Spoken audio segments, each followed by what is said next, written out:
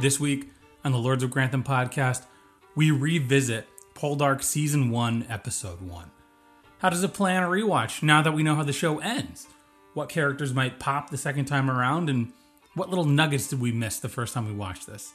Let's find out.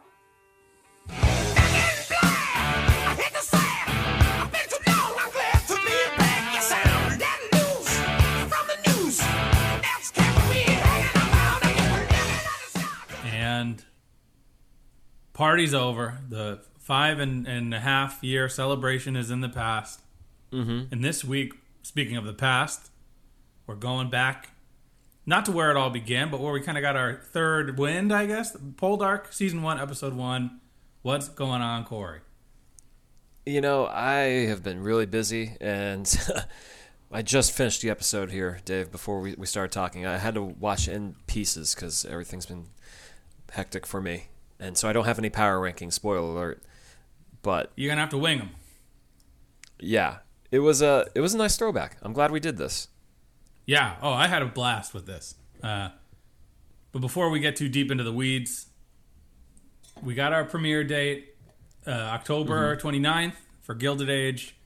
We told you last week we just want to do some throwbacks for the next 5 episodes, however many weeks it is until that premiere. Yep. And when we did Downton, we went back to Season 1, Episode 1 after we finished the whole thing. And with Poldark, I forget exactly what it was. I think it was The Crown. We had to jump into The Crown and get coverage on The Crown going. Yeah. So we did not get to properly revisit the premiere episode. So if you're listening and you say, well, I really want them to revisit this episode of The Crown, this episode of Poldark, this episode of Downton, this episode of Gilded Age, let us know. Tweet us, X us, Instagram us, email us. So yeah, should we go back to the first episode of The Crown? Do we need to know no, I think I'm good. I might put my foot down on several Season 1 and Season 2 episodes of The Crown. Well, maybe not Season 2. Or maybe not even Season 1. I would watch some Mike and Prince Philip. Yeah, no, I'd revisit it. I think if we just have to do one dose of medicine, I think we'll be okay with The Crown. Mm-hmm. And we'll probably be kinder to it knowing where the show goes.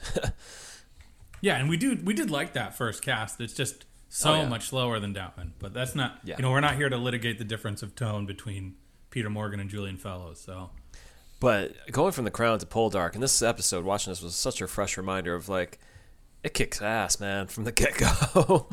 I have timestamps written down here of things that are important to me. That I was like, I needed to know this. Returning to this episode, so yeah. You want to just jump into it? Yeah, there's no news out there with Poldark or the Gilded Ages or anything Poldark in the world. Poldark coming back, baby. yeah, no news on that. But there's more talk about the Bridgerton next season that's coming on. But and we got Bridgerton Funko Pops announced. That's a thing. Yeah, we'll get to it if we get to it, depending on timing. Yeah, definitely. Bridgerton seems to be back in the zeitgeist. I mean, I think people didn't give a F about Season 2, but then Queen Charlotte comes around and everyone's like, oh, we never left. Yeah. Meanwhile, we're here being like, we did leave. We actively left. Yeah, there's people out there. Season 2 does have its fans, and we don't want to offend them. But we just didn't get around to it. I don't know if we'll get around to it. But let's just go back to Poldark, though. Mm-hmm. So we got our Masterpiece Classic intro. I forgot that was there. Yeah, no, it was heartening to see that. Completely forgot about that whole intro. It's a good seal of quality, seeing that PBS drama kicker at the beginning. And we begin with Ross and the war. And the Revolutionary War. In Virginia. And he's stroking that ring that he's wearing. Yeah, his little pinky ring, that little mafia ring. He almost bets it on a hand of cards. He says, no, thank you. And then a commanding officer of sorts comes and says, what are you rabble-rousers doing over here? You gambling? And Ross is like, yeah, what about it? And this guy's like, why are you even here? He's like, because it was this or getting hung, which I totally forgot. Yeah, they give you revisiting the whole show. rundown of his character that, he's guilty of brawling and assaulting customs official at one point. Yeah. So this dude is already in it. It's so Mm-hmm. it's so funny, and I will say this, if you are this far into this and have never watched Poldark, we are going to spoil Poldark. The whole, like nothing is off limits. This is not This episode for is for the completionists of Poldark. Knowing how Ross jumps back into the free trading game and it's met with like Demelza telling him like, you're not going to do this. Don't do this. And then Ross is like, I almost died. Yeah. I could have been hung for this. And I opted to go to war instead. Yeah, it tells you a lot about his character. It's a funny thing because I think going into the show, we're coming from down in the Crown where most people are polite and people of manners. So I think in coming into the show, for me at least, I carried like that expectation.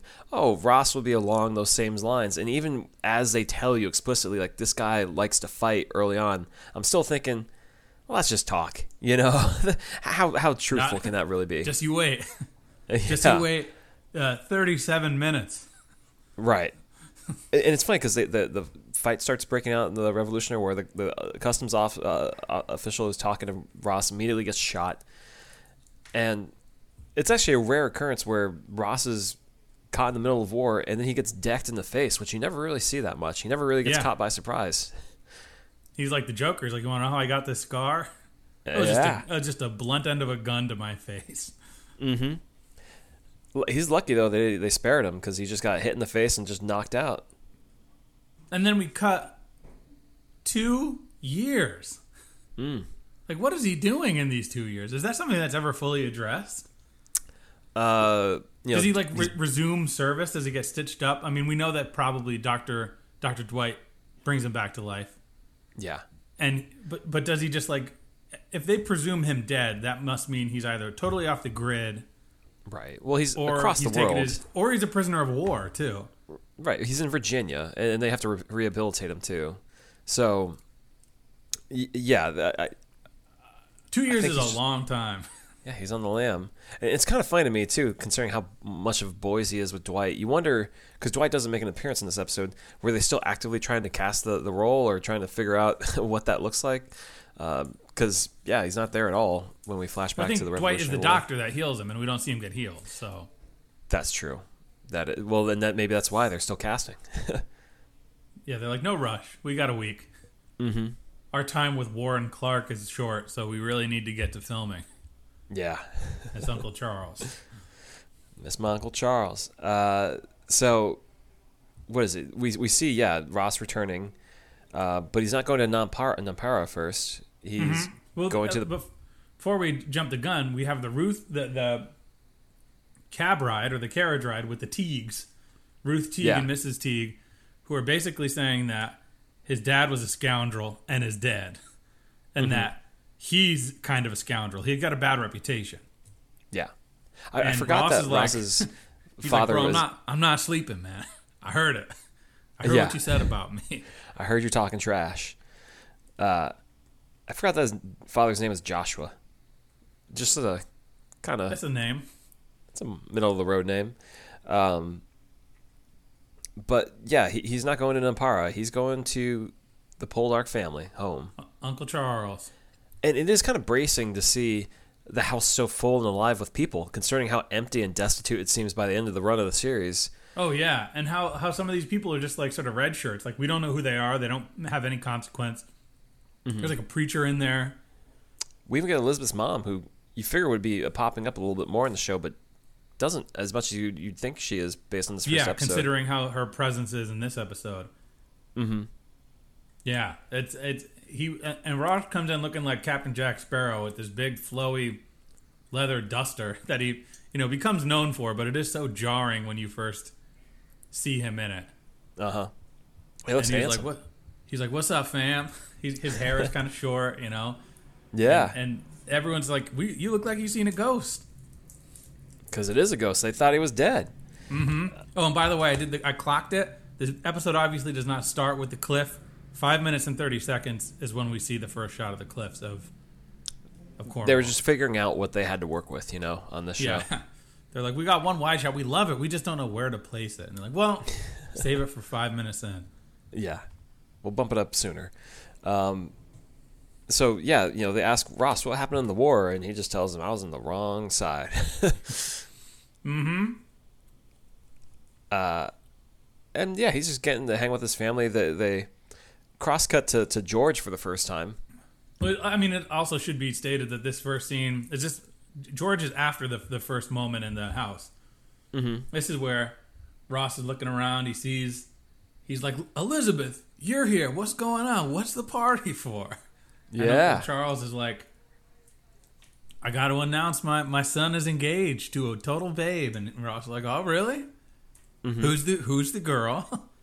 And they're like, it's Elizabeth. Elizabeth.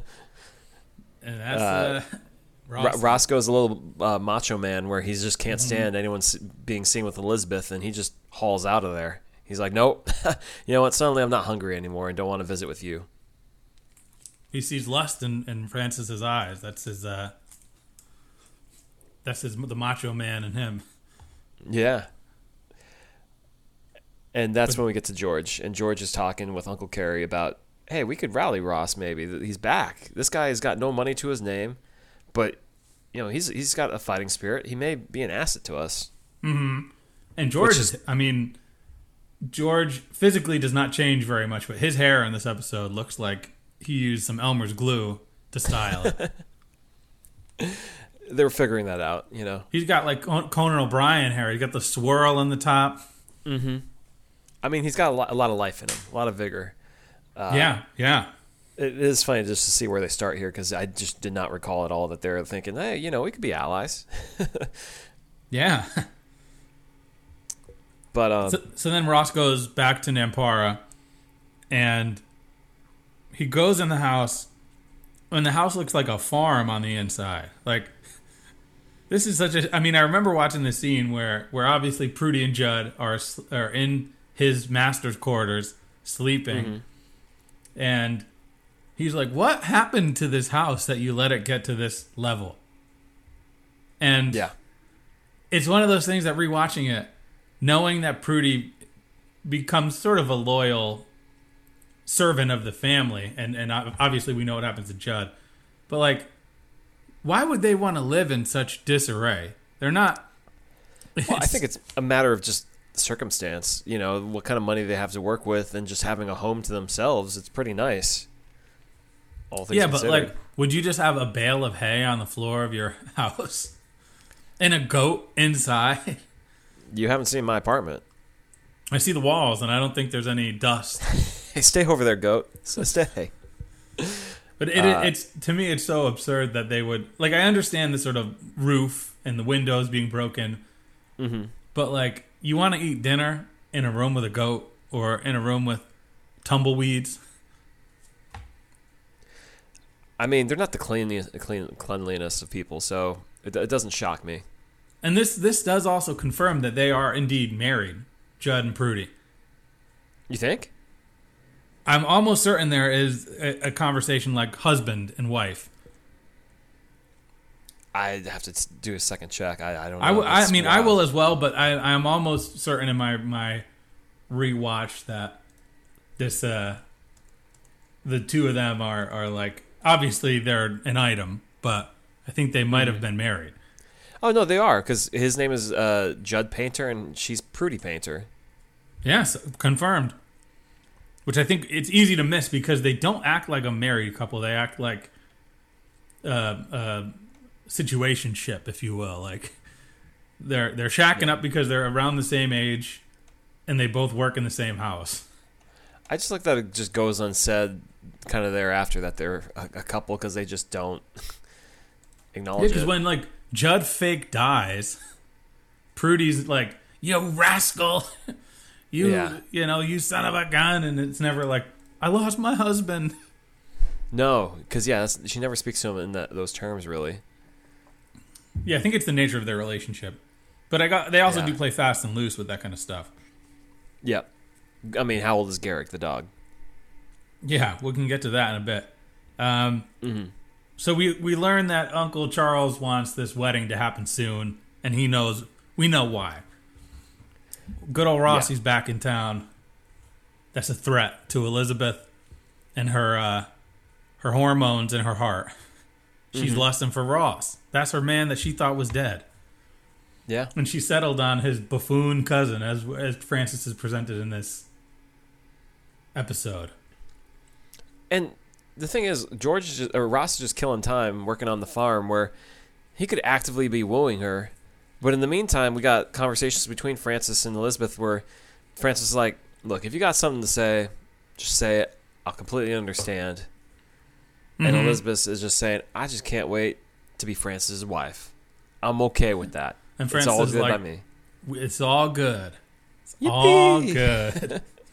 Clicks his heels. And then Francis goes to talk to Ross. Mm-hmm. Look, I locked it up, man. There's nothing you can do about it. Elizabeth is mine. He's like, look, I'm sorry, man. This is what has to happen. Well, he reminds him, you've been gone for 2 years, dude. We thought what we do you were expect dead. us to do? Yeah. You thought he said you made no official agreement, my friend. You just came in and tried to play it cool. Mm-hmm. And there, like Ross is like, let's check out this family mine. Yeah. And Francis is like, sure, man. We got nothing to hide. Let's go. And while they're down there, Ross is like, you're rubbing my nose in it, man, that you're with my girl. Ross is like, give me a minute. I've been home for a day. I found out my dad's dead. I haven't even fully processed that. And you telling me you took my girl from me? Like, come on, bro. Like, give me a week. And Francis is so like shocked he stumbles backwards like and then falls into some water in the well. We all know what happens there, and he's starting to drown. And you for a moment, you see that look in Ross's eye. He says, "I'll let him go. I got nothing to lose." He helps Francis though, and Francis tells him, "I could have swore you were going to let me drown there for a second." And Frost is like, "Yeah, me too. I shoulda." And he says, "How come you don't know how to swim? You're old enough. You should swim, boy." Mm-hmm. And he says, he looks at the camera and he winks. He says, "This will come back." I'm never gonna touch water again. And then, we also skipped over from there on out. Francis never goes by near water once on the rest of the show. He's allergic. He's like a gremlin. He knows better. A mogwai. Exactly.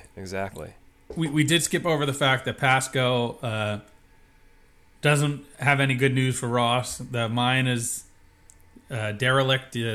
His family home is on a mortgage, so things aren't looking so great. He can't get a line of credit that easily, which is what prompts Ross to, do his thing, which is when he starts working, pawning things. And then we cut to this wedding itself, right? We do see some tarot cards with Agatha. I think that's after the wedding itself. Oh, okay. Yeah. So the wedding happens in a fortnight. Ross shows up, irons his clothes, and we have the whole wedding. And at the wedding, Uncle Charles pulls Ross aside and he's like, "Don't you think it's time for you to go to London and get an education? This is a chance for you to start over." Mm-hmm. And Ross is like, "Why on earth would I do something like that?" And Uncle Charles is like, "Dude, I think it's for the best for all of us if you just sort of hit the road." Yeah, Ross doesn't quite get it. She's spoken for. Mm-hmm. They got to maintain some kind of friendship. Elizabeth wants to be friends. Ross does not want to be friends. Nope. And then we also see that George shows up to this wedding. Mm-hmm. And Uncle Carrie, and this was something I was keeping my eye open for. The first thing that Uncle Carrie says to George when they get in the wedding, get to this sort of reception where they're dancing is, "I should have bought her for you." Oh. Which was something that I did not catch. That's 27 minutes into this episode. Yeah. That I was like, I really need to know if George has the hots for Elizabeth in episode 1. And boom, confirmed. Was it George, though, or Uncle Carrie who said should have bought her for Uncle Carrie is the one that says to George as George watches Elizabeth dance. But it doesn't necessarily mean George was interested, because remember, season 1 is when he has that mistress of the bar or whatever that he's seeing. Well, I think that just shows George's moral values, that he is not... Oh, yeah, he thinks less below, of people. but he can still pine after Elizabeth. As we find out from that flashback we see a couple seasons later. Yeah. Again, there were tarot cards, though, without Agatha. I love that they're setting up that she's a cook, like a cookie kind of lady early on, where the tarot cards tell her some foreboding stuff is going to happen. It ain't good that Ross is around. It ain't going to be good for everyone. Yeah, and meanwhile, Verity is here hovering in the background of just like, yep, okay. Oh, yeah, Sounds Verity, who's there at the wedding getting close up to Ross, like, hey, buddy, you're single still. I know Elizabeth has spoken for. How you doing, brother? That's his first cousin. And? I guess stranger things have happened on these shows that we watch. I don't think Ross is making a pass at Verity. She just has a fawning eye for her cousin. Well, if your cousin was Aiden Turner, you would be like, hey bro, can I stand next to you? I don't have many cousins, so I can't really speak to this. Can I get some of your residual coolness? But are you saying, Dave, that you make googly eyes at your cousin sometimes? Well, if I had a cool cousin, and I guess I have a few, not Ross Poldark cool, but if I had a cool cousin, he would be the person he or she would be the person I would want to be standing next to at social events. Okay, yeah, that's fair. I get that. And Aunt Agatha is doing a tarot reading, but there's also a cockfight at this wedding. Yeah. I like that this with the father of the groom is like, all right, everybody, gather around. We're going to watch a chicken kill another chicken. Keeping it classy around here. But that's the wedding, I think. Yeah, and then Ross heads into town to pawn off his dad's pocket watch. Yep. Which is pretty surprising that Judd and Prudy haven't totally raided the house for all the goods to sell. You'd think. I guess they were all under the bales of self-respect. hay that they have allowed to take over.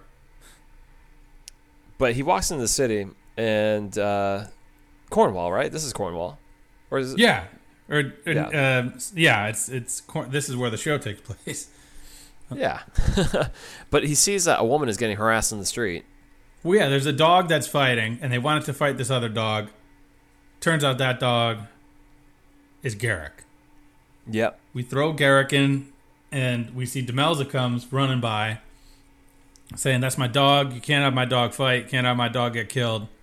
But everyone thinks Demelza's like a little boy. Well, Ross keeps saying this child. Get the child out of here. They do a good job. I mean, considering how much red hair she has, that cap really conceals it that she's wearing.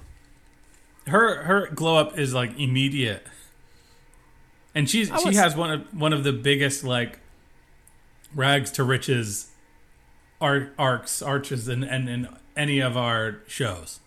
Yeah, her and Tom Branson. She cleans up this episode, but like within 2 to 3 episodes, is like, wait a second, that was that child. When she gets the Princess Fiona dress, then it's game over.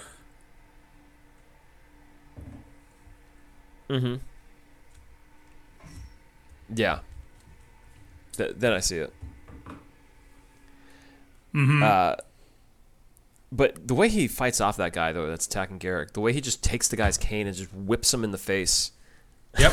37 minutes is how long it takes Ross to get physical with somebody. It's awesome. And they tell him that's Tom Carnes' daughter, because he's at the bar giving her some food and stuff, and he tells her, like, I can take you in, take care of you. Yeah, he sees the good. Because it sounds like her father beats her most days, and she has 6 brothers. Yep. Where are the other 4, Dave? Where are they? Well, apparently they're pieces of trash. Yeah, because there's only 2 that come back around.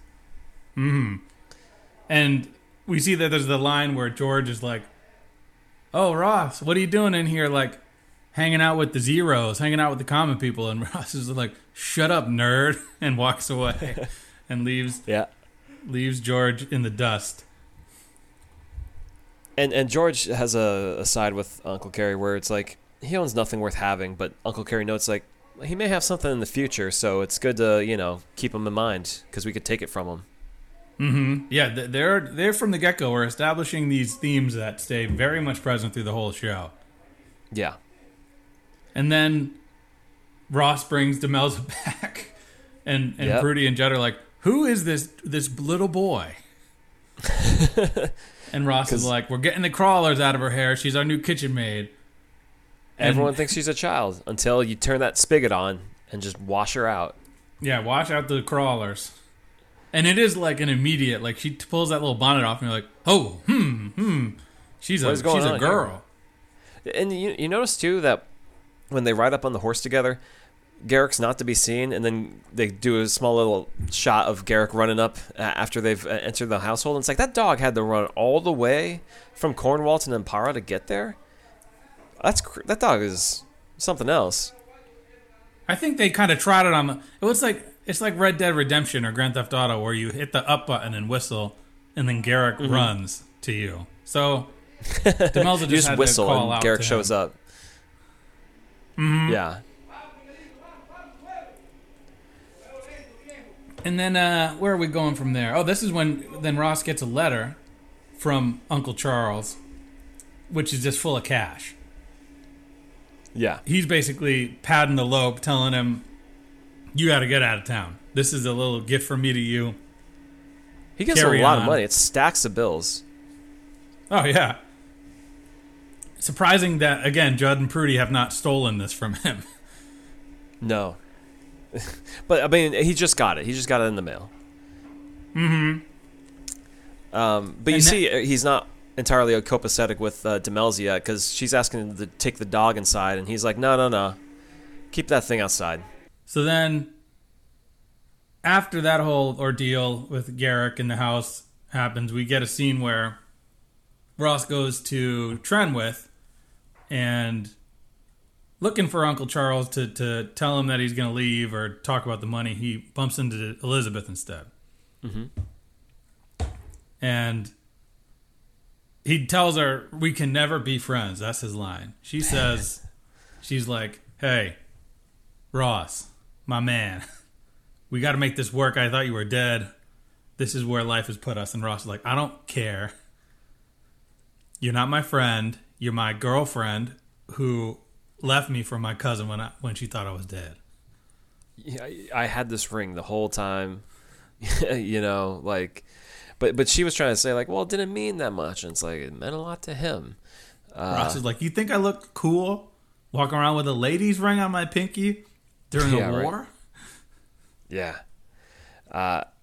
You feel for him. You also feel like, man, Ross is really just punting any opportunity to like even like an annulment on the Francis and Elizabeth marriage. He just never puts his foot right down when he needs to say like, come on, I'm the one, you're the one, what are we doing here?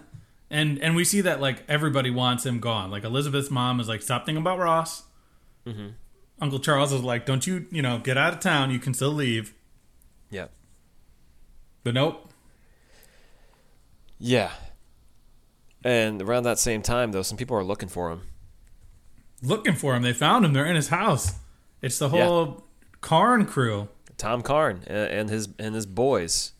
It's not very clear if they're his sons. He just keeps saying, hey, boys, come on, boys. Let's take them, boys. Yeah. So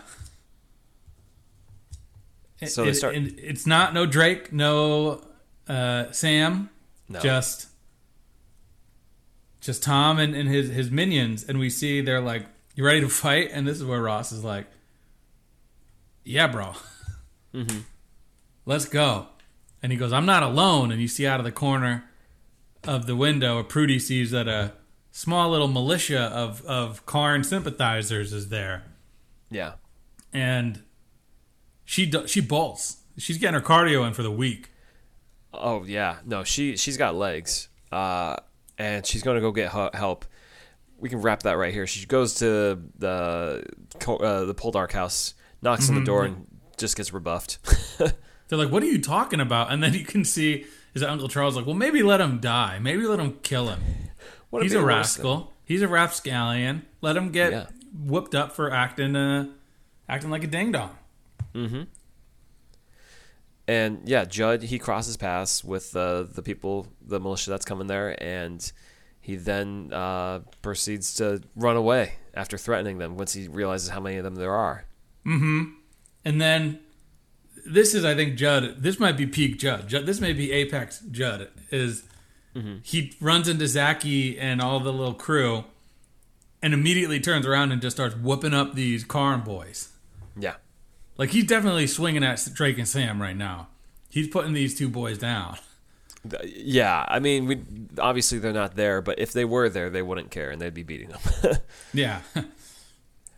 And then, meanwhile, in the house, Tom Karn is like, tells his two minions to back off. He's like, I got this. This is a fight I have to fight.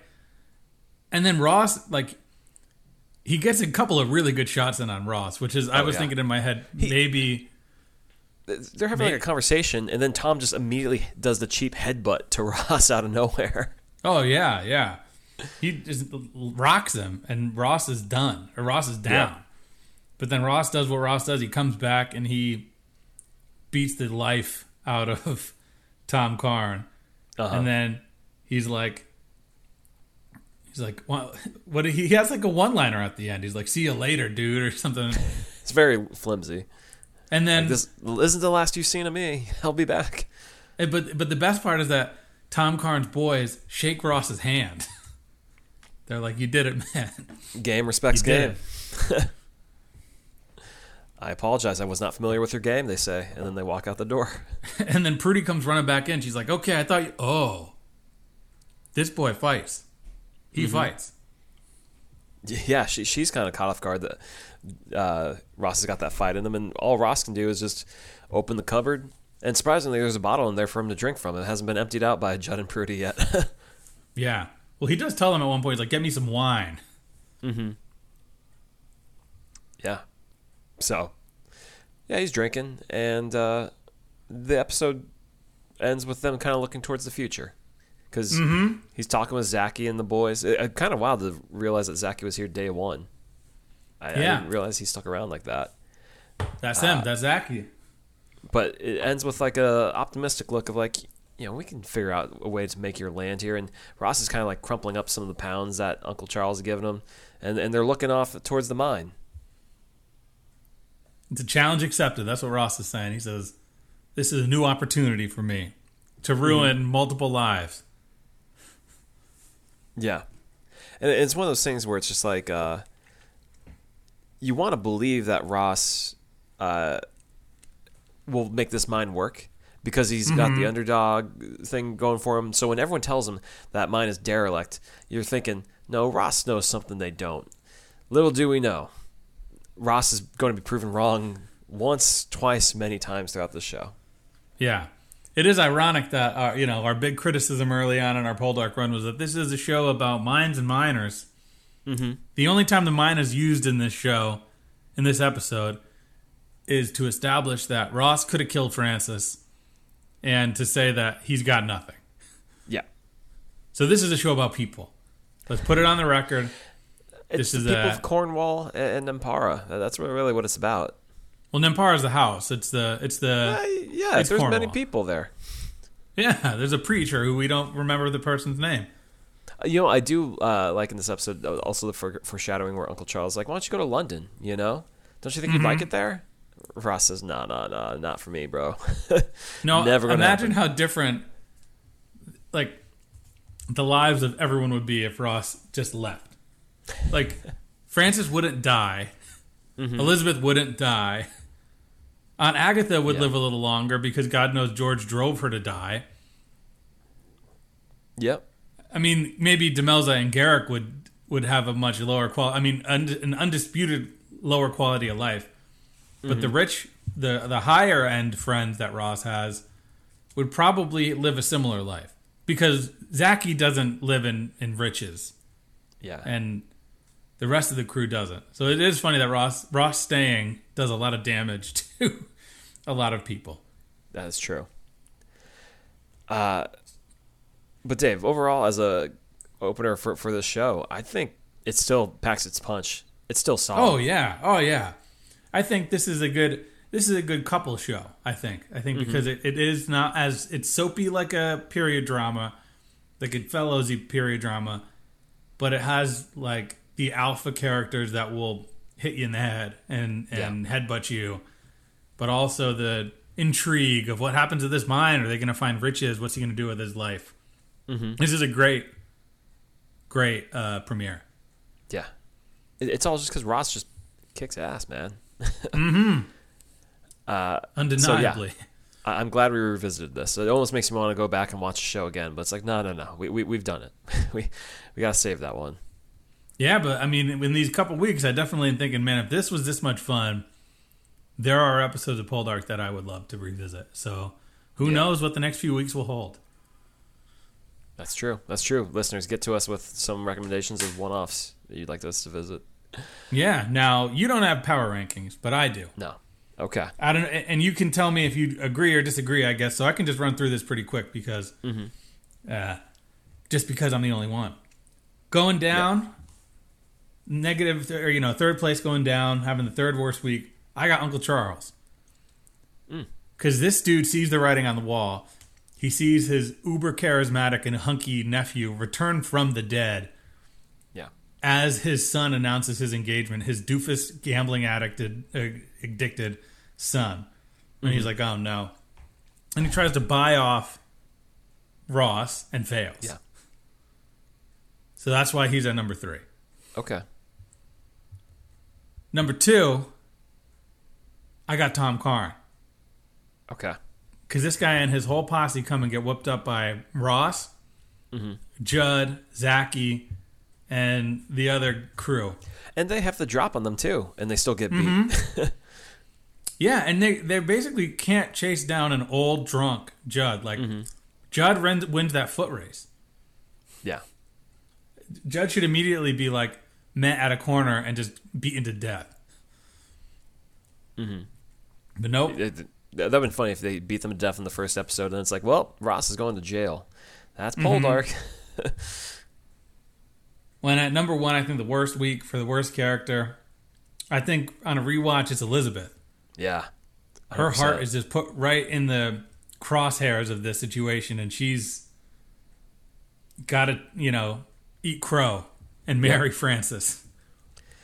It's rough. There's just the wrong choice after wrong choice is made from the start, and she's just kind of doomed and fated to follow it. Yeah. So that's it's thing. Let's just say her life doesn't have a net improvement for her. She has some. It's very much a roller coaster where a lot of the roller coaster is on the down. Yeah, I'd agree with that. Those rankings, Dave. Those sound about right. Okay, good. So on the upside, third place, I got to give it to Judd because this guy, Ross basically tells him, "I could fire you because you're just living in my house, sleeping in my bed, doing whatever you're doing, drinking my alcohol. There's goats and tumbleweeds in my house." But not only does he keep him on, Judd has this moment at the end of the episode where he whoops up these dudes in the name of the Poldark family. Like, he comes back ready to go. Yeah, I agree with that. So that's my number 3. Number Judd, 2 going actually, up. I did note, though, he looks cleaner this episode than he does in later episodes. Which is ironic. Like, he's in his most... he's in his like bum era right now. Yeah, where his hair looks distinctly blonde when he's outside, like warding off those guys. Yeah, he's got that like late career Ric Flair blonde going. Oh yeah. So number 2, I got his fancy hair. It's George. We established right out the gate. George has got money. George has made something for himself with his life, which is something I don't think you pick up on the first time because you really don't get the context of where he started. He's just this guy there, but knowing what we know about George, he's playing the game from day one. Yeah. And I mean, number 1 going up, it's a layup. It's Demelza. She gets taken from a dad who beats her up, get the crawlers out of her hair, and she's living the dream now. She's got a job. She's hiding in a cupboard. No, she definitely has the best week of anyone getting to come up. But to have George in there over Ross, come on, man. The thing is, Ross, you can't get Ross's dad is dead. Sure. Ross's girl is with his his cousin. Okay. Ross's mines are derelict. His house is a mess. Yeah. Okay. Well, I'd say Francis then. If we got to go choose, it's not George. George doesn't get enough screen time. In this episode, we see Francis is going to marry Ross's girl, and there's nothing Ross can do about it. Yeah, but he's not happy about it. Francis isn't like a mean-spirited guy. He's like, I'm sorry, this is what's happening. I hope you're cool with it. And Elizabeth is like, I'm cool with it, even though... But that's like saying, like, sorry, I got the last piece of chicken. You know, I was more hungry than you. Okay. Well, you could have done rankings too, and you didn't, so... It's been a long, busy week. Well, it has indeed. But that's it. We don't know exactly what we're going to cover next week. We're open to suggestions. Dave, we're seeing the Expendables this weekend, aren't we? I hope so. I would like to. I mean, I want to watch 2 and 3 before then. I don't know. Why don't we just talk about that next week on the podcast? Hey, I would. Do you think Ross could be an Expendable? Aiden Turner could be an Expendable. I was thinking for a Patreon episode we do some Expendables related content because it is. I rewatched the first one and it is a delight. If we had to assemble a mercenary team of characters from the show, who would be on that team to carry out the mission? We'll talk about it behind the paywall. But I will say, if Andy Garcia and Harrison Ford and Kelsey Grammer can get poster placement in this franchise, we can make room for Ross and some Mr. other Bates. Characters. Yeah.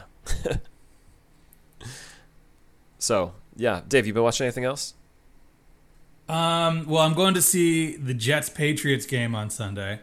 All right. So, in preparation, I've watched the first couple Hard Knocks episode, which is kind of what's stopping me from watching these Expendables movies because I haven't seen 2 or 3 in years. I just based on how the fortunes of the Jets season has changed, I don't think you necessarily need to watch Hard Knocks, Dave. Well, I was told, so my girlfriend's family are diehard Jets people. Oh, okay. And I believe the guy who made the big score at the end of the overtime is almost cut or something, and that's a pretty dramatic sequence in Hard Knocks, so we got to get to that. Yeah, sure. But watching Aaron Rodgers watch like Leslie Nielsen is interesting. Yeah, the way to hype a team up is to get them to watch Leslie Nielsen and Austin Powers. Austin Powers is so bizarre. It's so strange. Well, just wait till you get to the last episode. There's a 15-20 minute stretch of Aaron Rodgers telling a story that's just bizarre. Well, yeah, I mean, we can fast forward through that because God knows that he's... No, you got to watch that. It's the best highlight of the season. Okay. What about you? You been watching anything? No, I was in Florida over the weekend. And, living the dream. I went to a concert on Friday, then woke up and was on a plane by 8:45 the next morning. And, yeah, it was hot. It was 100 degrees at this game that I was at, the Jaguars versus Chiefs. There was no shade. There was a pop of Ric Flair on the Jumbotron to get the crowd hype, saying, woo, and the crowd wooed. But it was hot. I have this sunburnt nose that makes it look like I'm Rudolph the Red-Nosed Reindeer. The game wasn't that great, but I had a great time with my friends. We drank, we ate a lot, and I got back on Monday, and here we are. All right. Well, here we are next week. Send us some recommendations. Do you want to watch Ross Poldark Duel? Mm-hmm. Do you want to watch the Heist episode? Do we want to watch some Downton? I would like to watch a Downton or two. I'm going to put that out there to the fans. Oh, yeah. Yeah, we could figure something out. Let us know. But until then, you know where to find us. Facebook, Instagram, Twitter, lordsofgrantham@gmail.com. Leave us 5-star rating and review if you so choose on any podcast that you listen to us on. You can find our whole archive on Podbean. And you can also subscribe to our Patreon if you want to hear some bonus content and join our Lords of Grantham Lounge. And thank you again for listening.